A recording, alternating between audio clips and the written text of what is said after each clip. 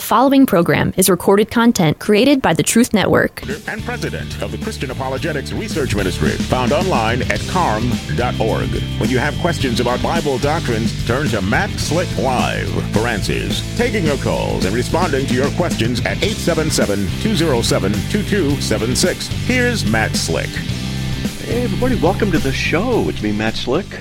Listen to Matt Slick Live. If you want to give me a call, all you have to do is dial 877-207-2276. On the dial spells CARM, the Christian Apologetics Research Ministry. And hey, there you go. And also, if you're not comfortable with calling on the air and, whatever your situation, or just don't like it, if you want, what you could do also is just email me at info@carm.org. Info@carm.org, and what I can do then is just read your question over the air and deal with it, and answer it if you like that. You can just, you can ask me a math question. I'm just kidding. At any rate, so no big deal. So if you want to give me a call, 877-207-2276. Okay, now, so get this. I was just telling Laura and Charlie before the show. I was telling about something. And so, as you know, if you've been listening to me for a while, that the Christian church is in trouble. Okay, we know that. There's an apostasy coming in, and a lot of false teachers out there, Joyce Meyer and Kenneth Copeland, and some bad teachers, Joel Osteen, and a lot of others that are out there. The New Apostolic Reformation movement is on the rise, the positive confession stuff, women pastors and elders, and just people not believing in the word of truth, in the word of God. So I've been aware of this for a long, long time, because that's what I do for a living. I check things out. And so one of the things I've been focusing on is the issue of men in the church, because Adam and Eve in the garden, and they sinned, but the pre-incarnate Christ came to Adam and addressed him first. And so theologically, we men are the ones who hold the burden, the bigger burden, I guess you could say. And so I was in bed last night working on my phone. I do that a lot. I work on my phone a lot as I'm researching and writing. I don't know. I just like doing it, and I need a bigger phone now. But at any rate, so I was working on this and going through. As I said yesterday, one thing led to another, led to another, led to another. And so I've been working on a file called the Outlines on Social Decay. And what I mean by that is how our society is just failing. It's not just men, it's, women, it's everything. There's so much going on. Societal decay is what I call it. And so I spent some time on it yesterday, and I was going in bed last night. It usually takes me quite a while to go to sleep, and that's just always been. My brain doesn't turn off very easily. So I was going through, and I was reading about feminism, and what feminism does, and how radical feminism is bad. Feminism in its own is fine, just equality and things like that. That's fine. Radical feminism, second wave feminism, and there's some stuff. So I started thinking about it, and I started realizing something: how much the feminists complain about men, and how much society attacks men, how the comedians make fun of men, how movies do it, how magazines do it, sitcoms do it, and it just hit me real hard last night. I was sitting in bed working on something, and it hit me, and I've been doing the same thing. And it's like, wow, I didn't realize it. But I was doing this from a theological perspective. Now, we men certainly do have responsibilities, and we have obligations as men. Well, let me sidestep for just a second here. A couple of years ago, I got this idea. And the idea was to just look at the red letters of what Jesus was saying. And I'll even read other stuff. I mean, what I'm looking for is what Jesus did and said. I'm looking for his teachings. I'm looking for his actions. And the reason I was thinking about that is because we as men have the greatest example of what it means to be a man in the person of Jesus. And I resurrected this idea last night and immediately shifted where I was studying and started going through the Bible, starting with the book of Matthew, going through the red letters. I just scanned down till I find the red letters and would start looking. And I started making notes. And then I transferred them to my computer today. And I'm working on these notes about Jesus. And what I'm trying to do, let's see, do I have that? What I'm trying to do, let's see, get rid of that, is learn from him. I want to find out what he was like as a man. And then I want to write about what it means to be a man after the image of Jesus. And already, I've been going through stuff, and already I'm finding things. And it's really been enjoyable. It really has been. So my outlines, let's see, I could open this up. It's only 5 pages right now. And I'm going through Matthew, and that alone is 3 pages, just of stuff. And here's some of the things I've found. Just on the cursory, just right away. Jesus submitted to the Word of God. Now, I'm trying to label these in different categories as a man. And these are the ones I have there. He appealed to the authority of Scripture to resist evil. He rebuked evil by that. And he was a leader of men. And he taught us to endure persecution. And he taught us, this is something that really is important. He taught us the importance of our words and our commitment. And he said, let your yes be yes, your no be no. Anything beyond this is of evil. What he's saying is that our word needs to stand. And this is a characteristic of men. It's irregardless, and women too, of course, but I'm looking at this for the perspective of focusing on men. And as I've said before, I've got some friends, guy friends, good godly men, and if they say they will do something, they will do it. And if they don't, there has to be a very good reason. And this is how they are. And one of the things that I found was that relates to us as men was Jesus taught fidelity and commitment in marriage. And he was speaking to the men specifically in Matthew 5:32. But I say to you that everyone who divorces his wife, except for the reason of unchastity, makes her commit adultery. Whoever marries a divorced woman commits adultery. Now, I'm going through this project slowly, and I'm just getting scripture after scripture. I'm trying to find the verses and where Jesus actually taught what he did. And I don't know where it's going to go. There's so much to say. And I want to encourage men, and I need the encouragement as well, because being a man in this culture is not easy. But what I want to do is encourage others to be good, godly men. And it's easy to do in a lot of ways. You let your word be true, faithful to your wife, working hard. And though we need that appreciation from our friends and our spouses, we don't live for that appreciation. Because a real man is capable of doing what he needs to do without the constant need of a pat on the back. Oh, you did so great. Oh, thank you. I needed to hear that. No, and we like to hear that we're doing well, and we need that from our wives, but we don't need it all the time. We want to be appreciated, and that's fine. That's just one of the aspects of showing respect.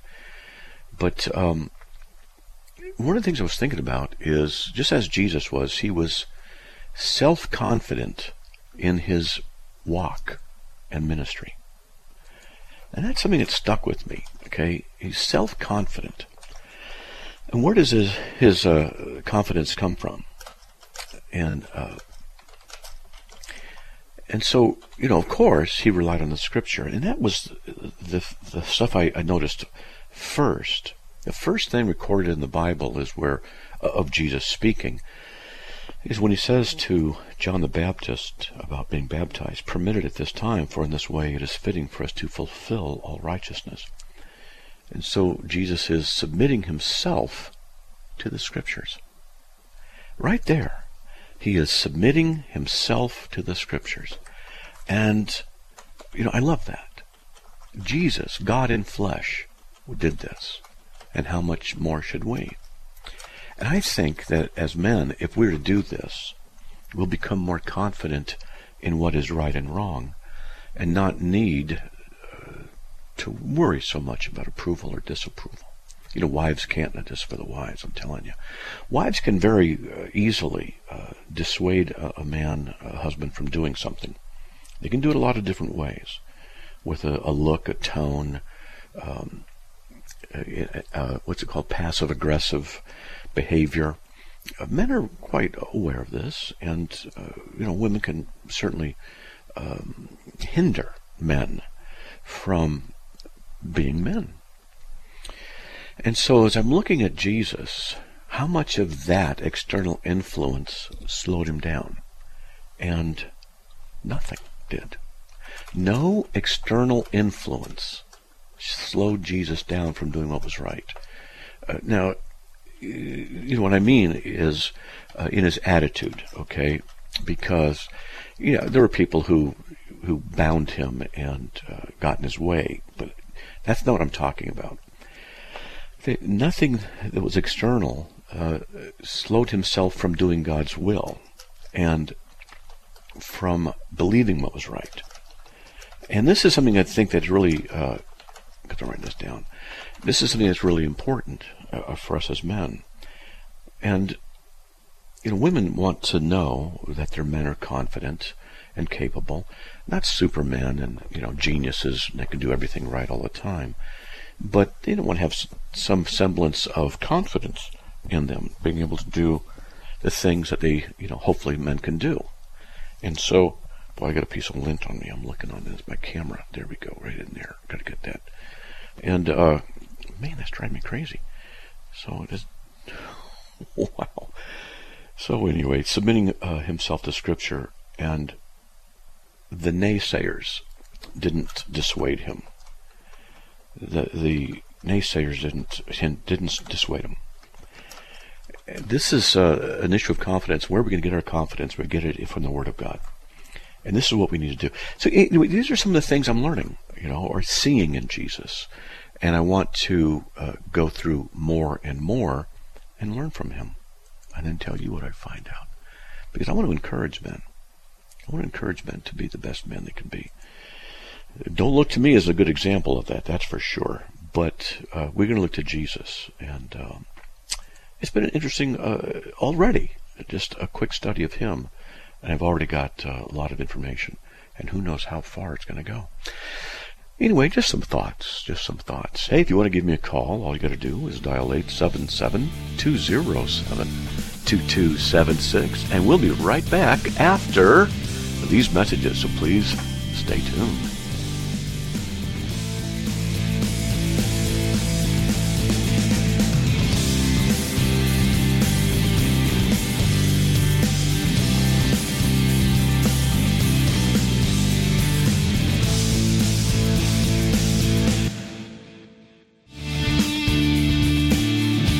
It's Matt Slick Live, taking your calls at 877-207-2276.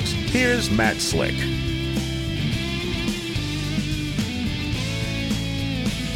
Well, 877-207-2276.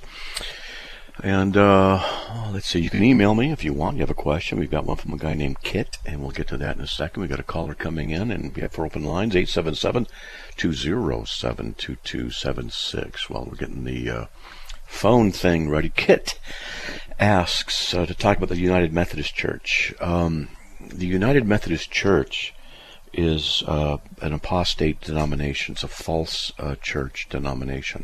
That's not to say there aren't true Christians within it, but they would be true Christians in spite of the United Methodist Church.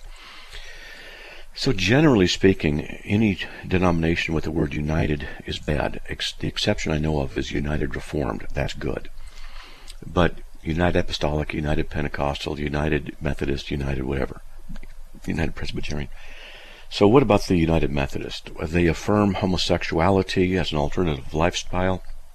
They affirm women pastors and elders. In fact, here in the Boise area, I don't know, a few years ago, I got word that a certain United Methodist church with a woman pastor was going to have a Muslim come into their pulpit on a Sunday and speak and give the message to the so-called Christians. Now that's blasphemy.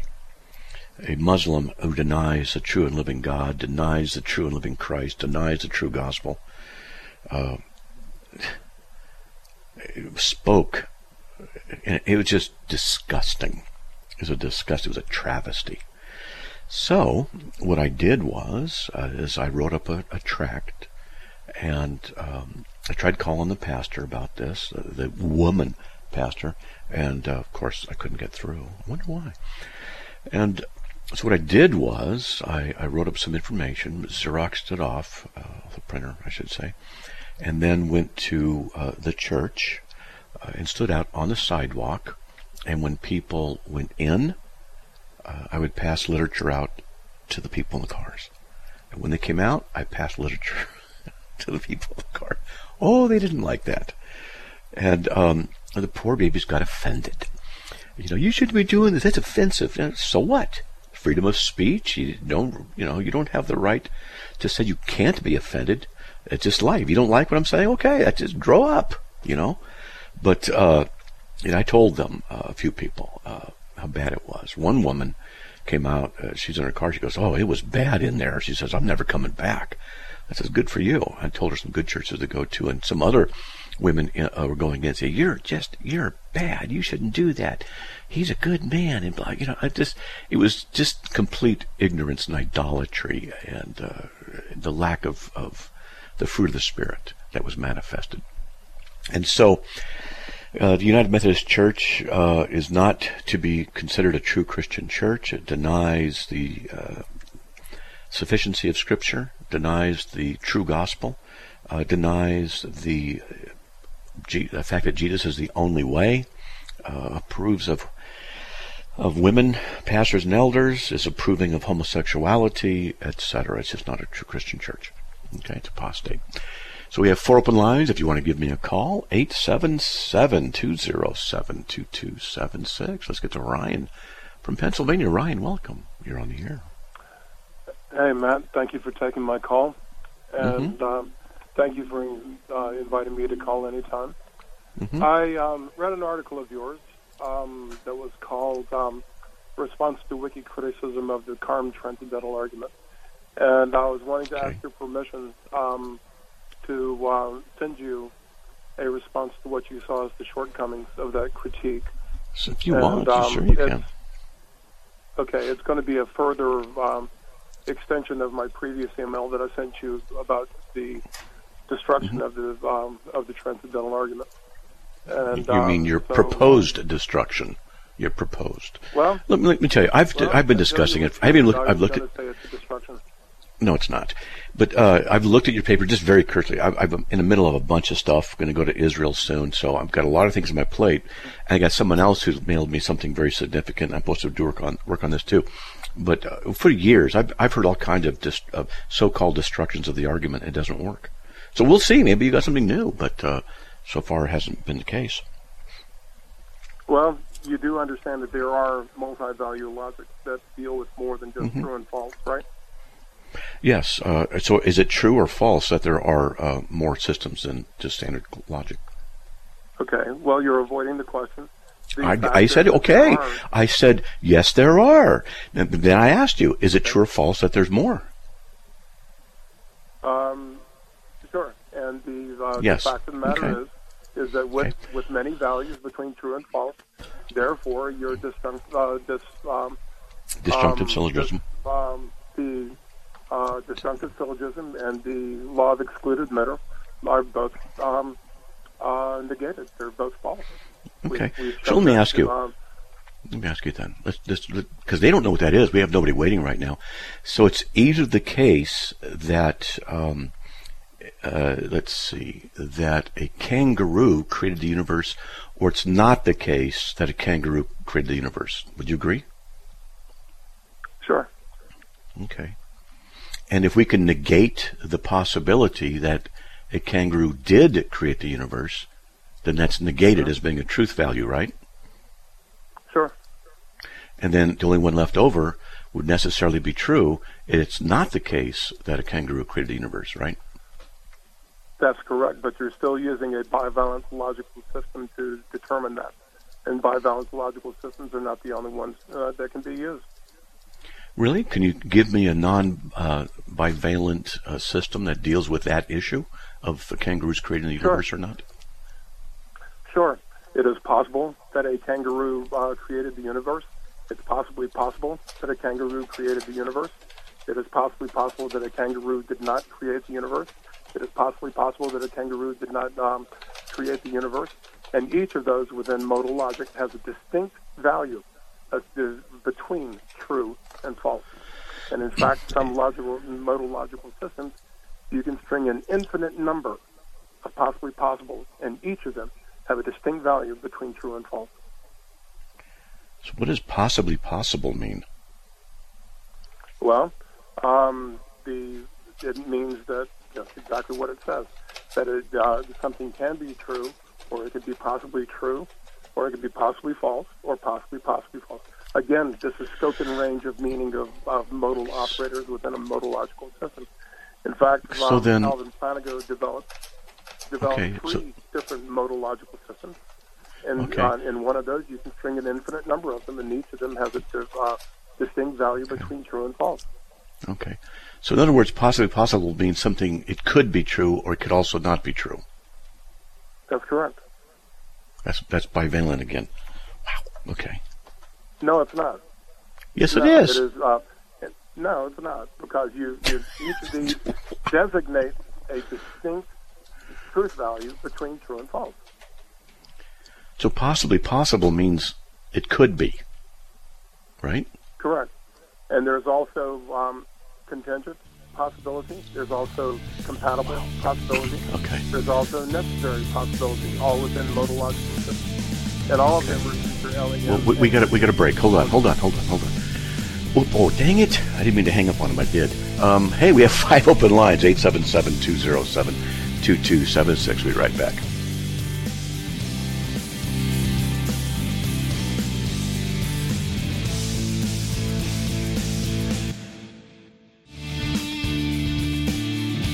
It's Matt Slick Live, taking your calls at 877-207-2276. Here's Matt Slick. Hey everybody, welcome back to the show. I accidentally hung up on Ryan. It honestly was an accident. But during the break, though, I wrote out a question. Is it possibly possible that possibly possible statements are either true or not true? That would be an interesting question, I think, to discuss. Anyway, hey, look, you have 2 ways of contacting me. One is, you know what? I just thought of something, Charlie. We got to get that text thing on the phones going. Remember that we used to use? And I wonder if you get that and then give the phone number out or some text thing that people could email us. I wonder if we could do that. That might be fun just to try that. And hopefully, we wouldn't get barraged by people whose quantum fluctuations aren't quite in sync with themselves. So anyway, there's that. But so you can get a hold of me. Oh man, I'm making myself laugh. You get a hold of me, ask a question. Just email me at info@carm.org, or you can just call in 877-207-2276. Let's get to Monique from Greensboro, North Carolina. Welcome, you're on the air. Thank you. I just wanted to ask you, simply because I've never heard it, so I want to be clear. Mm-hmm. I don't have an opposing view. But if I'm not mistaken, you just said any kind of church that is united, whatever is bad. Can you tell me why that is? I've just never heard that. And the other question was what do you think question. So go ahead. Sure. It's a rule of thumb. It's not always true in every situation. Generally speaking, churches and denominations with the word united in it are bad, except the one I know as an exception to that is United Reformed, which is a good church. It's a good denomination. But for some reason, the word united on a group usually means pretty bad. And so it's just, I don't know why, but that's just the case. Okay. I wasn't sure if you were pulling that specifically, just that direct statement from some scripture that I didn't know. I was just curious. Okay, thank you. And then I just was wondering if, let me look at this. You'll know it. In Matthew, where Jesus says, talks about divorce and says, from the beginning it wasn't so, but Moses, permitted because of the hardness of your heart.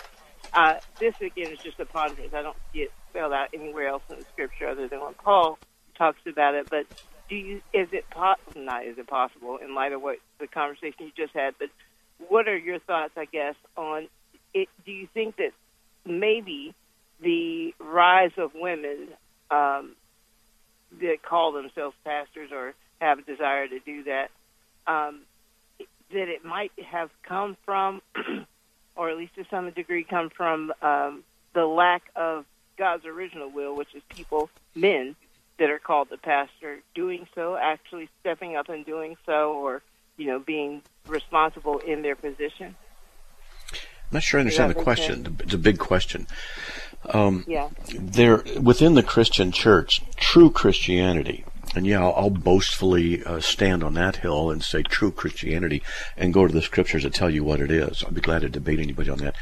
But true Christianity is situated upon the work of Christ, the doctrine of the Trinity, justification by faith alone, in Christ alone, his resurrection, the gospel message, etc.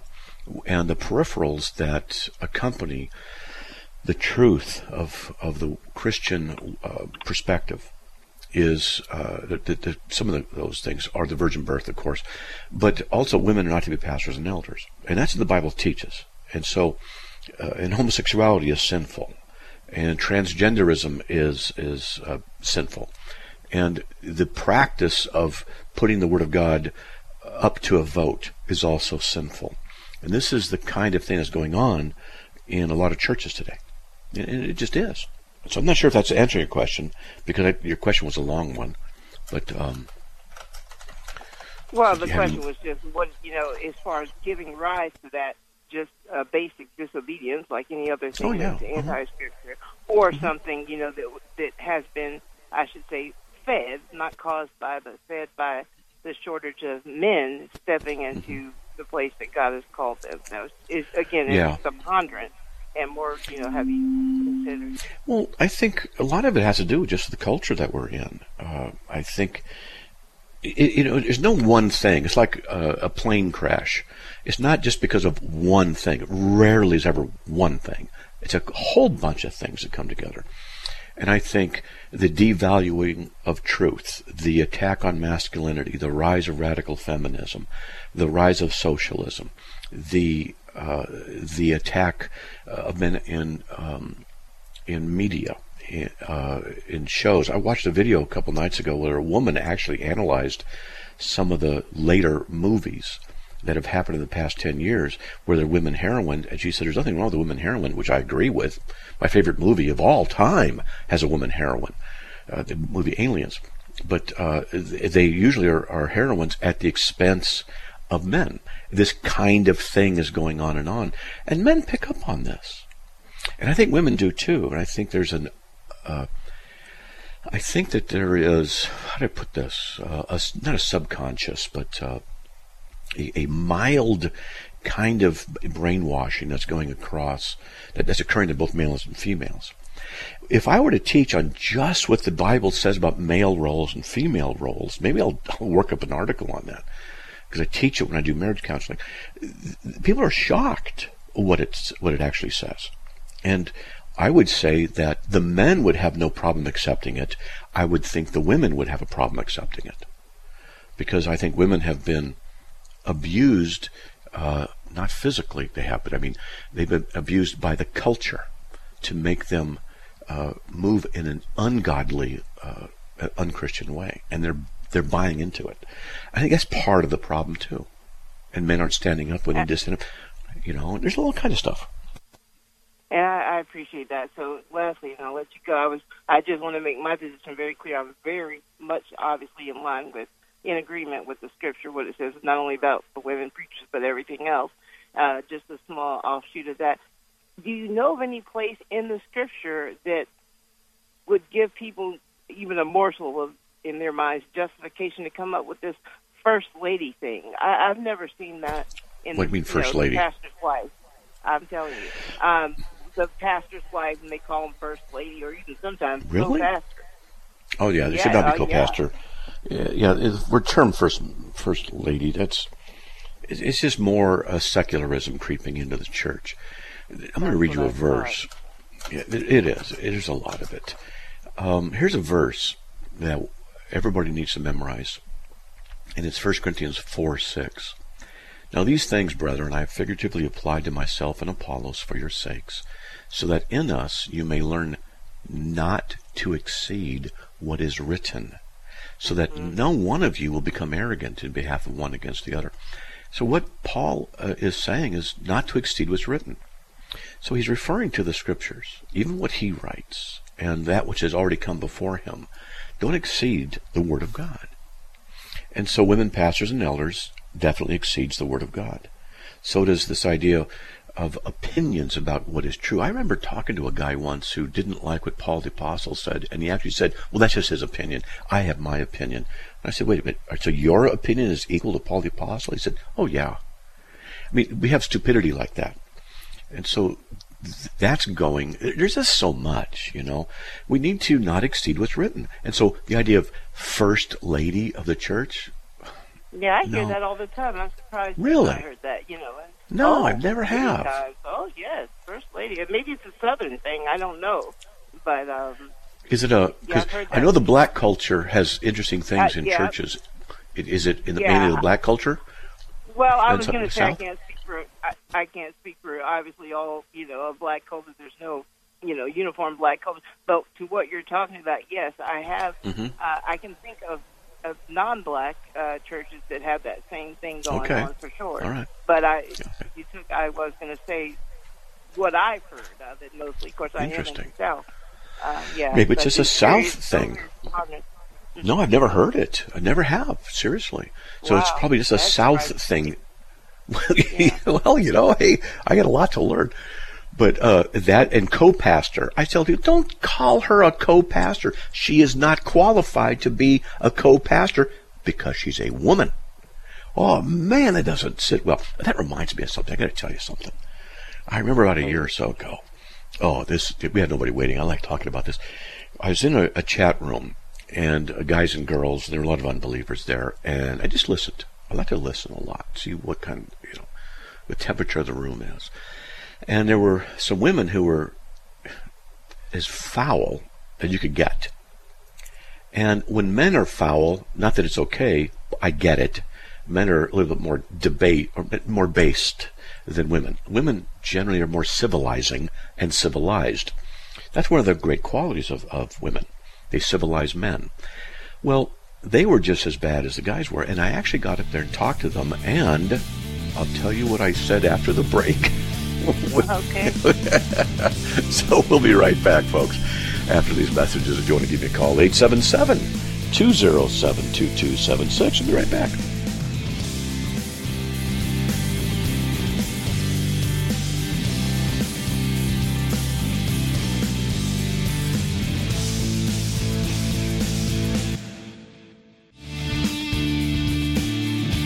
It's Matt Slick Live, taking your calls at 877-207-2276. Here's Matt Slick. All right, everyone, welcome back to the show. Fast hour. And are you back? Are you there, Monique? I am, Okay. What I was going to say was, right before the break hit, I went into this room, and like I said, all these women were just, it was really bad.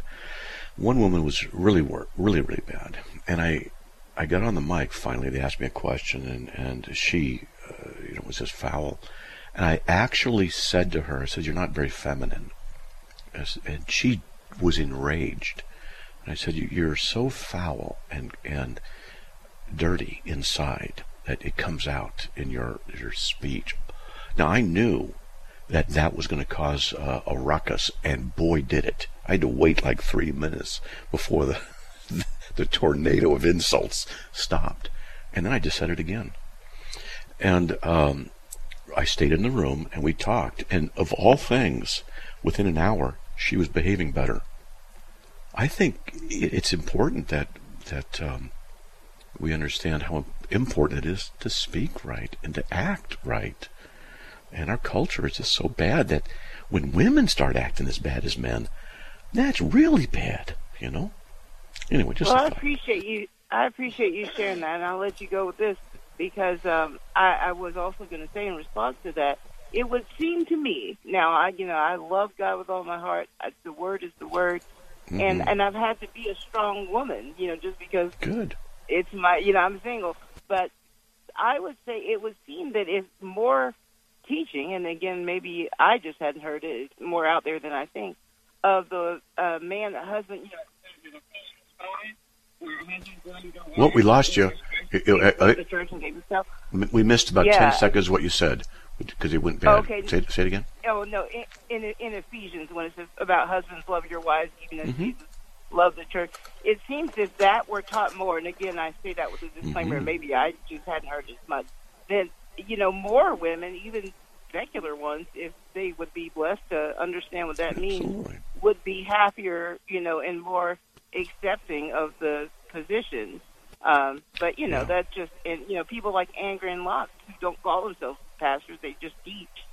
I don't know. To me, it would just seem an obvious encourager to go ahead and step into your God-given position. But that's me. I'm in Christ. Right. So.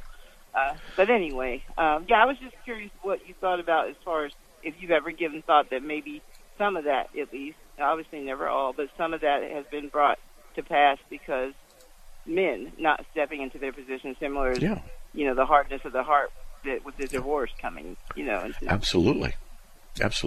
Oh, yeah. I've been doing a lot of thinking about it, and it's just not a simple thing. But what we Christian men need to do is act like Christian men.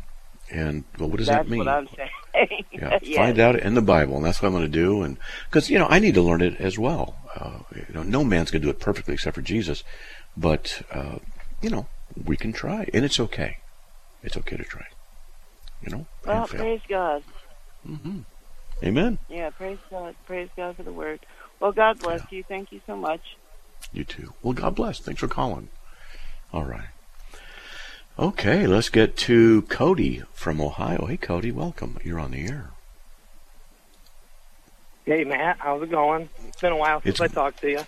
Okay. All right. So, thanks for calling again. What do you got? So, I'm talking to some guys at work, and they mentioned that down in Kentucky, there's a Pentecostal church or churches that they practice, and it's like a ritual. Like, I don't know how many times a year they do it, but it's like a revival or whatever. But they practice handling snakes. And I was telling them, I said, well, that sounds like it's coming out of the book of Acts, and it sounds like it's cultic. Now, is it true? Do they actually do that? Yeah, there are people. They're called snake handlers, and they do. And it's out of the ending of Mark. They'll pick up serpents and drink deadly poison. Will not hurt them. So here's a question I've got for them. So you can pick up snakes. They go snake handlers. All right. They pick up snake handlers. And you can handle a snake if you learn how, and even venomous ones. But why is it they don't just drink deadly poison also? Now, I'm not suggesting that they do that. I don't want them to. I think it's foolish to do either one. But so just make sure you understand. I'm not, anybody out there, I'm not advocating that. But why is the inconsistency with them? Because it's very simple. They can handling snakes, but not drinking poison.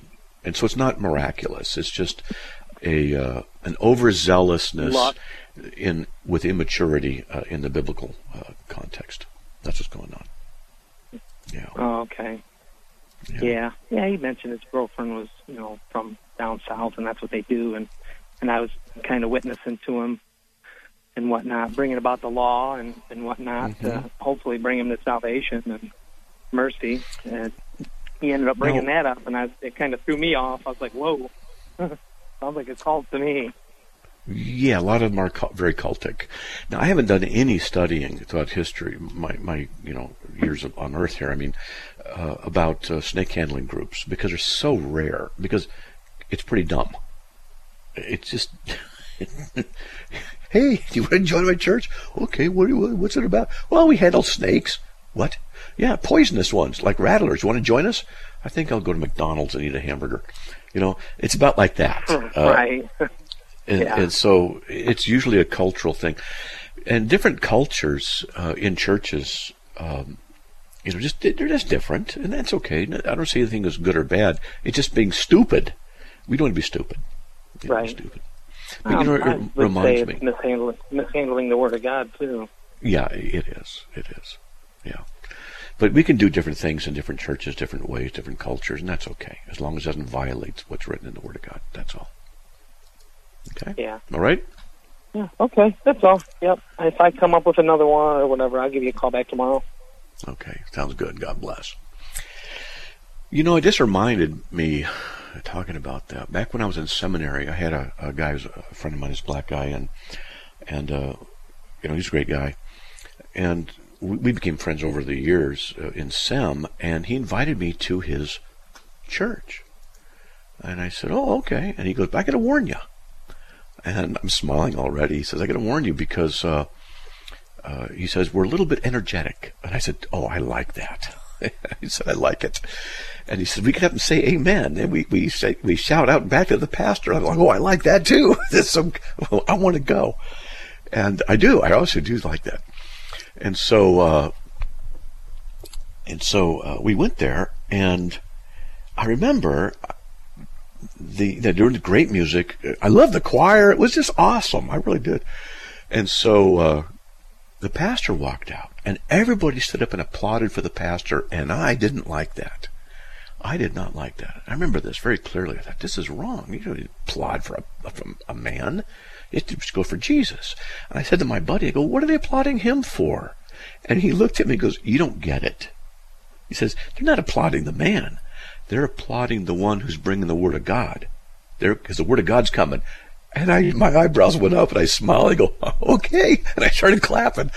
And because I got it. I love that kind of stuff. I like the energy of churches. And, when I was preaching in prisons, different prisons over 9 years, I remember the first time it happened, I asked a rhetorical question in a sermon. Rhetorical question means you don't answer it. It's just a rhetorical question. And this guy in prison, in church, he answered the question. And I was taken aback by it just for a couple of seconds. But he was sincere. And and he just answered it. And so I just rolled with it. Praise God, man. And I forgot what it was, but I said, oh, yeah. And then we just kept going. And then somebody else later, said something else. And during the sermon, they would get involved. And I remember, oh, man, I like this. This is awesome. And they weren't out of hand. You can't get to do things in order. But I like it when that happens.